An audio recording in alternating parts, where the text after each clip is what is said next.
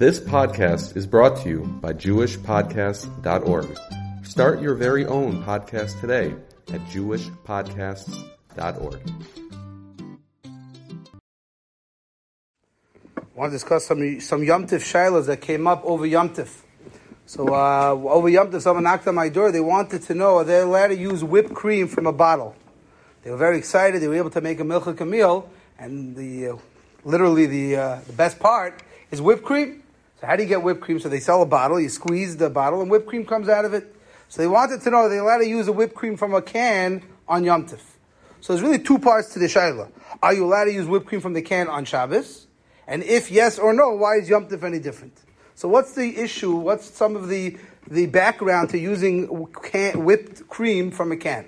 So there's a Gemara in Shabbos, Daf Nun Aleph. The Gemara tells us you're not allowed to be merasik, you're not allowed to grind up, you're not allowed to crush ice on Shabbos. Can't actively crush ice on Shabbos. Why, says the Gemara? Because you want to produce water.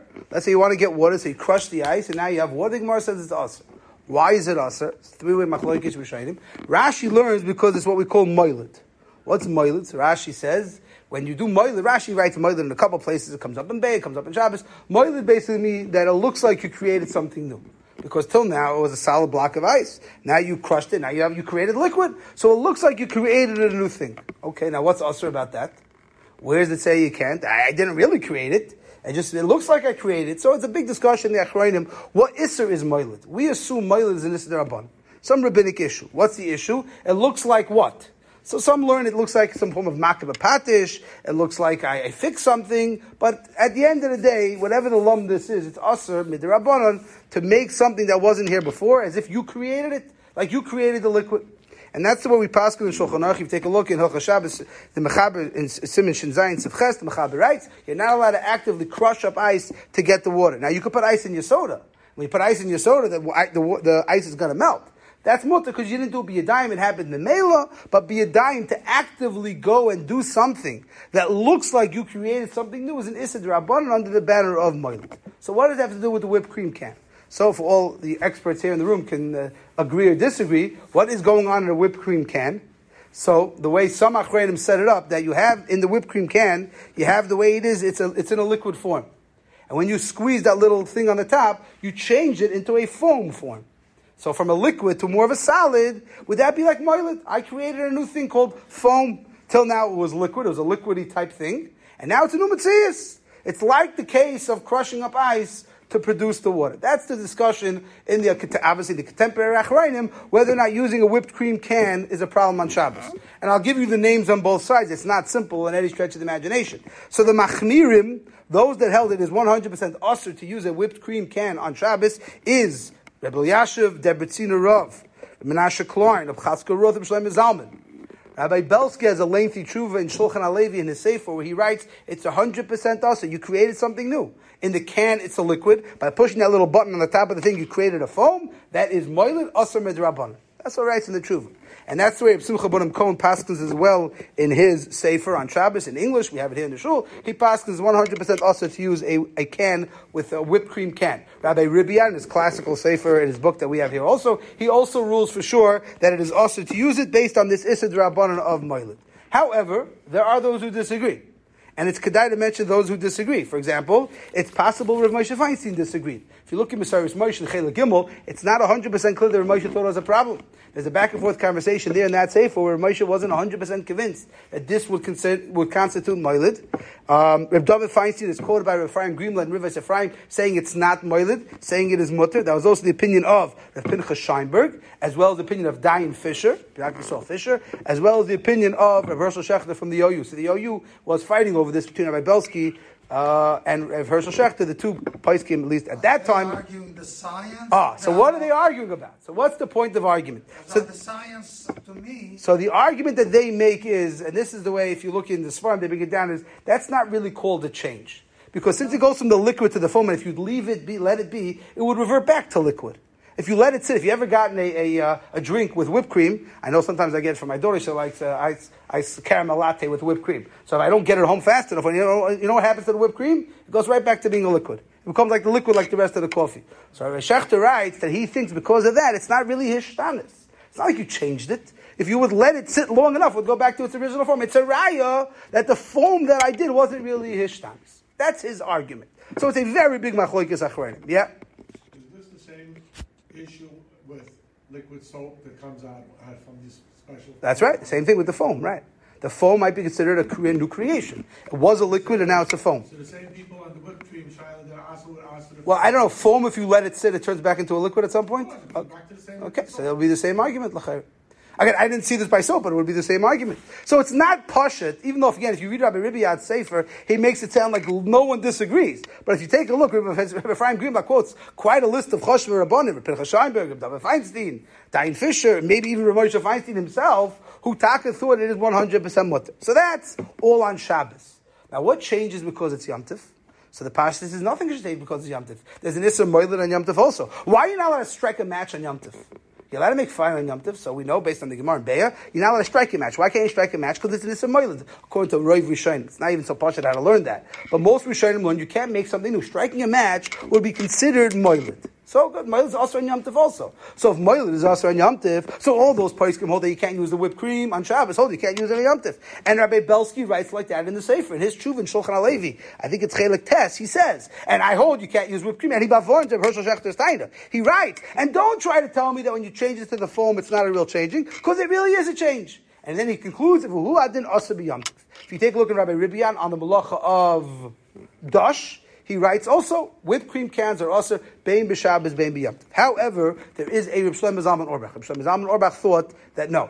Although we paskin moiled is also on Yom Tov, that's true. That's only a moiled when you create something that wasn't here before. Well, what he calls yesh me'ayin. A strike a match, there was no fire here before. That's a moiled that's also on Yom Tov. But something like this, you didn't create new. It was really here the whole time. You didn't create a new foam. It looks different, but it's really the liquid just moved around a little bit. And therefore, Reb Shlomo Zalman held that even though it's Aser Moiled on Yom Tif, this type of Moiled is not Aser. And interestingly enough, Reb Simcha Bunim Kohen in his Sefer on Yom Tif, passes like this Reb Shlomo Zalman. And he passes that you could use, even though he holds on Shabbos, you can't use a whipped cream. Because in Shabbos he holds it's Moiled. But on Yom Tov, he's matter because of this Reb Shlomo Zalman. But since according to Reb Shlomo Zalman, it's a different type of moiled, you're not creating yesh mi'ayin, therefore it is mutter. So in conclusion, there's definitely a lot of room to be makel if you want to use a whipped cream can on Shabbos, perhaps, even though many people don't because of what it says in a lot of the English svarim. But on Yom Tov, there's an extra sniff lahakel, because if you hold that on Yom Tov, like Reb Shlomo Zalman, that it's not really moiled, then kenzan, you can use the whipped cream can, and that's what I told the person, and that was Pasha Des Simchas Yom Tov, they wanted to use the whipped cream can very badly. I told them that they can use it. Another interesting shayla I got last night after Yom Tov, someone called me up, they told me they were in another shul. This would never happen in our shul. What happened was, if you remember, Friday night was Yom Tov. So what happened was, in this shul with the person davened, he told me the Shliach Tzibur forgot to say Vayichulu. And he went straight into Kaddish. Right? Rav Moshe happens to write in the Tshuva that this happens a lot. Rav Moshe says when you have Friday night that coincides with the Shabbos, this is a common shayla. And Rav Moshe actually has a tshuva about it. If you look at Igros Moshe, Chelik Dalet, Siman Ayin, Siv Kot, and Yud Gimel, Rav Moshe discusses this exact shayla that someone called me last night about. What was the case? The Chazan blew right through after the Shtor Shemana Esrei, he went straight to Kaddish, and he forgot to say Vayichulu. And this fellow said the whole Kaddish. He went through a Kaddish Shalit. So if Moshe happens to write in the tshuva, he shouldn't have said a whole Kaddish. He should have stopped at Chatzi Kaddish and said Vayichulu and Mein Sheva. Rav Moshe has a whole discussion over there in the Tshuva. He thinks he should have not said a Kaddish and he should have stopped it midway. Okay, they didn't stop it midway. He said a whole Kaddish. Now what do? So Rav Moshe writes in the Tshuva, you say Vayichulu Mein Sheva, and you say another Kaddish Shalom. As they pass to Rav Moshe. And his lashon is, he says, you say another Kaddish Shalom, because this is considered a tefillah spetzibur, and that's why you end off with another Kaddish Shalom. So Rav Moshe writes in the Tshuva, although you might want to argue on me and say there's no need for another Kaddish Shalom, I think it's more logical that you do need another Kaddish Shalom. So Rav Moshe Paskin, in that case, you should say a second Kaddish Shalom, which is what the person told me they did in that shul, so they got that right.